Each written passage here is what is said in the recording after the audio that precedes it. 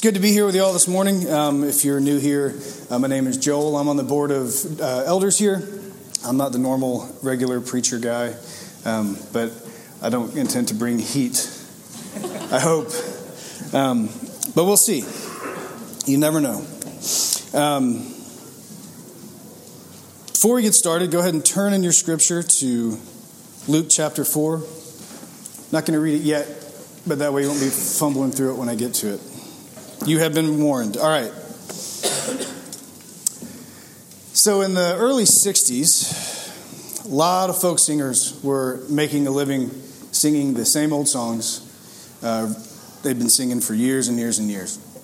And singing the same messages, singing the same words, using the same forms they've been doing, and trying to affect social change around them. And then onto the scene came Bob Dylan. And Bob Dylan shook up the folk music scene really with how deftly he was able to take traditional forms of music and infuse them with lyrics and themes that were pertinent to what was going on in the world around him right then and there. He did it in a way that hardly before, and certainly never since, had anyone ever so drastically redefined what their craft was and what it meant to be a part of that movement. He reframed the scene around him, and he set a bar that, depending on who you ask, has never been overcome by anybody since. What was most shocking about Bob Dylan's rise to fame was how out of the blue his rise was. When you read about his start, he himself famously made up legends and stories about who he was and where he came from to kind of make it unclear just what his history was. But behind it all was just a young kid from rural Minnesota. He came to the big city, he interrupted the status quo, and by breaking all the rules, he redefined what the rules would be from then on out. It was mythic, and it changed things. Similarly, our passage today tells us how Jesus began his ministry. Jesus was from Nazareth. It was a backwater town in an outskirts city in the sprawling Roman Empire. If Rome were Atlanta, then Jesus would have been from way OTP. I just moved into Atlanta in July, and I'm literally like 300 yards from 285. But I'm in there. So all you people who are looking down your nose at me, I can throw a football to it. We need more commitment than 300 yards. If I walk out my front door, I literally can see the BMW plant across from 285, and there's just this gulf of traffic and awfulness right in between it. But prior to that, whenever I talked to anybody from Atlanta, some of you in this room, where are you from? I'm from Grayson. Where's that? And I have to back out the geography just so people could understand where I was. Have you heard of Lawrenceville? I think I have. Snellville? Maybe. It's in Gwinnett County. And then, you're from like way up there. Yes. I know. Jesus might have had the same kind of conversation with people. Where are you from? Nazareth? Where's that? It's in Galilee. Where's that? And on and on and on. And in fact, in John's gospel, little side note, when Nathanael goes to get Philip to tell him that he's found the Messiah, and it's this guy, Jesus from Nazareth, Philip's response was literally, can anything good come from Nazareth? Is there anything good out of that place, that backwater town? Jesus was a hillbilly, for all intents and purposes. He came from a humble place, and in his own hometown, we'll learn, as you keep reading in Luke's gospel, people who knew him and grew up with him looked at him with a sense of bewilderment. Isn't that Joseph's son? Isn't he the guy that strangely doesn't look like his dad? He carried around some baggage. It's important to understand this because without it, what Jesus does in the passage we're about to read doesn't quite resonate as well as it should. So keep that in mind as we read Luke chapter 4, verses 16 through 21 together. Now, he has just come back from his temptation in the wilderness. And Luke tells us, Jesus returned in the power of the Spirit to Galilee. And a report about him went through all the surrounding country. And he taught in their synagogues, being glorified by all. And then he came to Nazareth, where he'd been brought up. And as was his custom, he went to the synagogue on the Sabbath day, and he stood up to read. And the scroll of the prophet Isaiah was given to him. He unrolled the scroll and found the place where it was written, "The Spirit of the Lord is upon me, because he has anointed me to proclaim good news to the poor. He has sent me to proclaim liberty to the captives and recovering of sight to the blind, to set at liberty those who are oppressed, to proclaim the year of the Lord's favor." And then he rolled up the scroll and gave it back to the attendant and sat down. And the eyes of all in the synagogue were fixed on him. And he began to say to them, "Today this scripture has been fulfilled in your hearing." So Jesus goes to the synagogue like a good Jew, and he takes a turn reading from the scripture, from Isaiah. Only this time he stands up. And this is significant because it was customary for people to read scripture sitting down. To stand up was to take a posture of proclamation. So it's when you stand up, you're not just reading something, you're about to say something about what you're reading. So already Jesus' actions have set this moment apart. He isn't just about to read from the scroll, he's about to say something about it. So he reads. Now what he reads on the surface is pretty clear. But there are two things significant: what he reads and what he doesn't read. And from these things, we're going to learn a thing or two about what Jesus' mission is and who he believed he was. To the first point, what Jesus is reading in Isaiah refers to the Day of Jubilee. And I'm going to go real broad strokes over this because it gets really convoluted. But basically, it was a day in a 50-year cycle in the nation of Israel when all debts between people were canceled. Anybody who had sold themselves into slavery or anybody who had been sold into slavery was set free. It basically restored everything and everyone to equal footing before the law. As far as we know, in all of Jewish history, the Day of Jubilee was never honored. It was never recognized. Nothing ever happened. And so it became a metaphor for God's expected restoration of Israel, who had been kicked around the world stage for generations and generations. This is what Israel was waiting on when Jesus came onto the scene. And after reading this passage, standing up, Jesus says, "Yeah, that thing that you've all been waiting for, I'm the guy who's going to do it. So y'all pay attention." Can you imagine what it must have been like? Some OTP redneck kicking around his hometown in the shadow of an omnipotent empire, saying to his friends, "I'm the one who's going to level all this out. And just think, y'all get to be here to see it. Y'all get to say, 'You knew me when.'" This got people's attention. Elsewhere in Luke's gospel, Luke tells us that Jesus went to synagogue frequently. But this is the only time that the content of Jesus' teaching is ever discussed by Luke. And it's no coincidence that this, the opening salvo of Jesus' ministry, a treatise on caring for those on the edges of society, is what Luke chooses to tell us. The gauntlet has been thrown. Jesus has laid his cards on the table, and there's no secret about how he sees himself and how he sees his ministry. Okay, cool. So what does it mean? How much is there really beneath the surface of what Jesus said? In an elders meeting a few weeks ago, Marla was aggravated because her phone kept dying.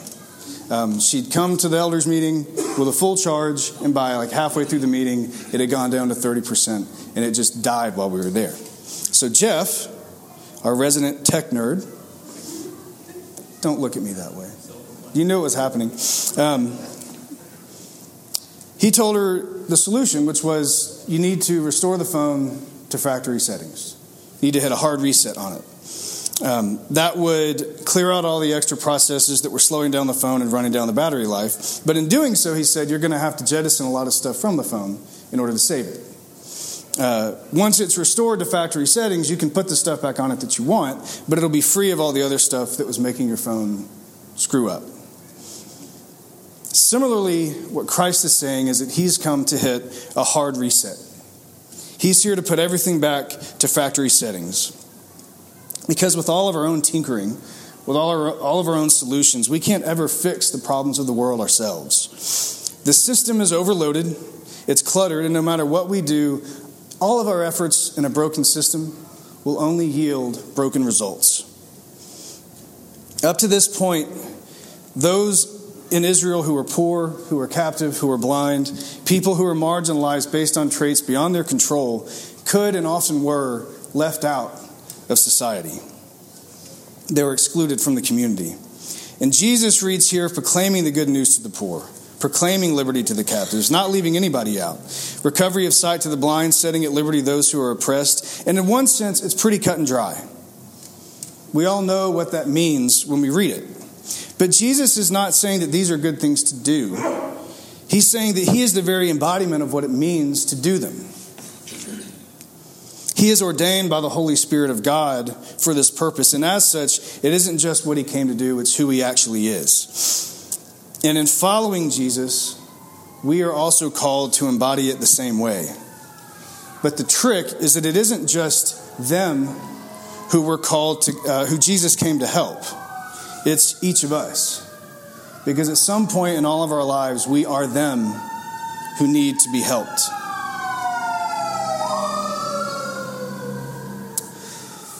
It's easy when we believe that we're followers of the way that leads to everlasting life to look at others through the lens of they need my help.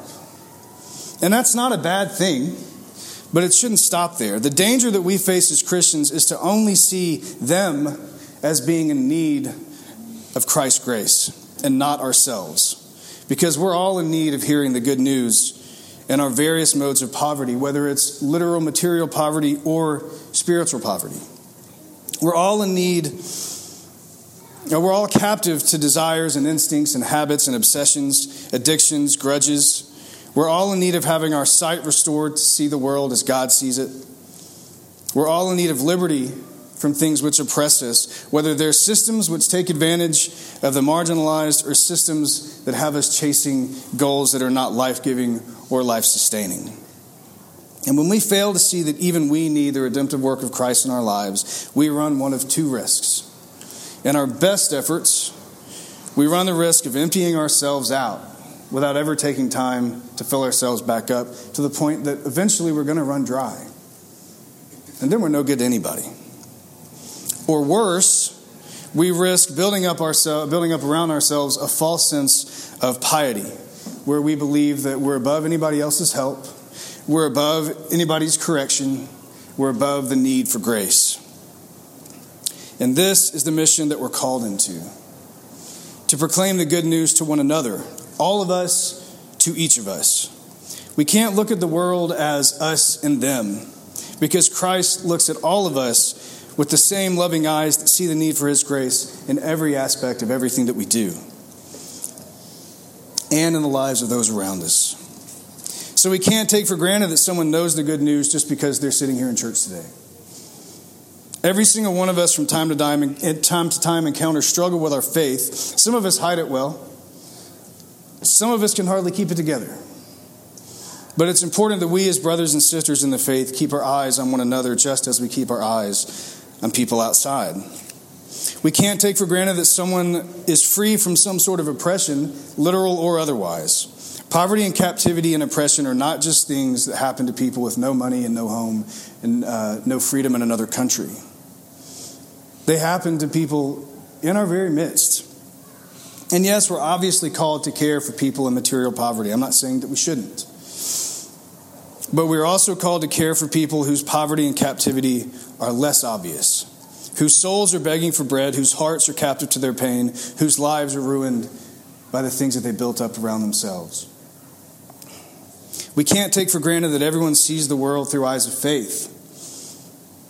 And we can't take for granted that we ourselves have it all together as well. Because not everyone does, and we don't all the time either. Christ came to save all of us. His mission is to bring the justice of God to the earth, and it covers every form of evil that takes hold of us and tries to destroy us. The obvious ones, the subtle ones, all of it. Joel Green, who was a professor at Asbury Seminary when I was a student there, writes in a book on Luke, "It is surely of consequence that though Jesus announces his mission to the poor, Luke never narrates his actually evangelizing the poor so named. Instead, Jesus is continuously in the company of those on the margins of society, able neither to participate as a full partner in social interchange, nor completely rejected. Am I making it clear that Christ's mission covers just like everything and everyone? Now, earlier I mentioned that Jesus also left something out. The passage that he reads from Isaiah, just where he stops, goes on to talk about the day of the Lord's vengeance. It's not insignificant that Christ stops before he gets to that word, because Christ is not interested, nor does he give us license to seek vengeance or retribution from anyone. The day of Jubilee is about God setting things to right so that we can be made whole. It's not about us getting retribution so that we can feel vindicated. Whether Jesus leaves it off because he's abandoning it altogether, or because vengeance on the wicked can only be laid out by the righteousness of God, we don't know for sure. Probably a little bit of both. But what is clear is that in our position, vengeance is not our mandate. We're here to seek justice in the world. It's God's job to deal with judgment. In other words, Jesus is saying, I'm the one in the position or the power to deal with defeating evil. Y'all just get to work on spreading the good news about who I am and what I've come to do. And sidebar, this is free because this wasn't in my original notes. This isn't to say that we shouldn't speak truth to power, to call things out that are wrong when we see them. What it is to say is that our goal, as Christ laid it out, should primarily be to live out the faith in such a way that what we say rings true with what we do and how we live every single day. That's the most important thing. Because if we're speaking truth, but our actions as individuals and as a community of faith don't resonate, then we might as well not say anything at all. Might as well just pack it up and go home. Henry Morton Stanley was a reporter for the New York Herald, and he was sent out to find the missionary David Livingstone. And if you've ever heard that, Livingstone, I presume, that's where that story comes from. David Livingstone had gone to Africa. He had done work there for years, and he basically disappeared, and nobody knew what happened to him. So Henry Morton Stanley went to find him, and he did, and they spent some time together. He tried to convince Livingstone to return home, because Livingstone had not been doing well. His health was declining. And he had basically written to friends of his to say that, I'm not going to live to see you again on this side of things. He didn't convince Livingstone to leave. So Stanley had to go away. And he wrote later that while he was visiting with Livingstone, Livingstone never tried to outright evangelize him for the gospel. But he marveled at how holistic his grasp of Jesus' mission and ministry was to the people around him, including Stanley himself. And he said, he didn't ever try to convince me with his words, but by the way he lived his life, I knew that if I stayed any longer, I'd never want to leave either.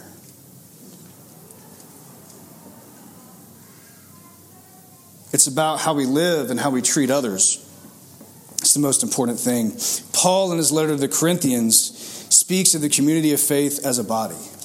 And like our own bodies, each of us is a part that is integral to the health of the whole. We can't say that we're not in need of help of others, nor can we say that we don't have to help somebody else. We're in this together. And I'm sure if you've ever gotten an eyelash in your eye, you can't function at all. I can't do anything. I'll hang up the phone with somebody. I will leave a conversation. I can't see. My whole body's uncomfortable now. If I'm walking through my apartment in the dark and I hit my knee on a coffee table, aside from saying some things I can't repeat here, I'm going to grab where the pain is. Though your whole body shuts down if one thing isn't in line like it should be. If one member of the body suffers, then we all suffer.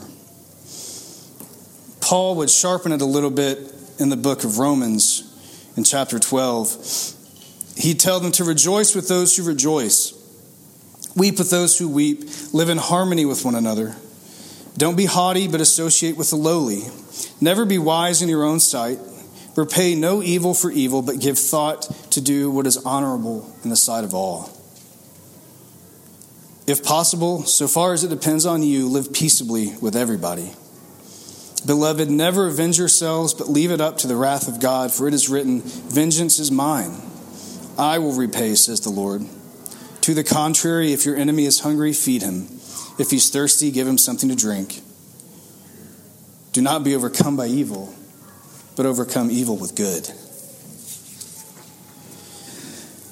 What Jesus is saying here is, look, this is who I am. The one who's come to set all this back to zero and lay everything equal before Almighty God. I am the day of Jubilee. And this is what it's going to look like. I'm going to set people free from their debt to sin. I'm going to restore their sight so that they can see what God is doing in the world around them. I'm going to give good news to those who are in despair in every single form it takes. And so if we want to be a part of that mission, we all better get humble. Not just in how we serve others, but how we allow ourselves to be served by others. This passage marks the beginning of Jesus' ministry, and it was a mission that would escalate to his death on the cross and reach fruition in his victory over death when he walked out of the tomb. His entire life, his death and resurrection were a hard reset on every system of oppression, from earthly powers to the very power of sin itself. In a moment, we're going to take communion together. This is the meal that commemorates the sacrifice that in a way became the day of Jubilee for each of us. So as we prepare our hearts to receive it, I'd like to offer you these moments to reflect. What parts in your lives and in the lives of those around you need to be set back to zero? Are there people who you know are hurting, who are in need, who are ensnared, or who are trapped, who are blinded, who could use a word of encouragement? Are there things in your own life that have trapped you? And in these moments, seek the love of God to manifest itself in your love of others, and for the peace of God to make itself known to you, so that whether you need to share it with someone or whether you need it shared with yourself today, it would bring us to the assurance that Christ has set everything back in place. And may that knowledge so fill us that we would make it known to others in everything that we say and do. Amen.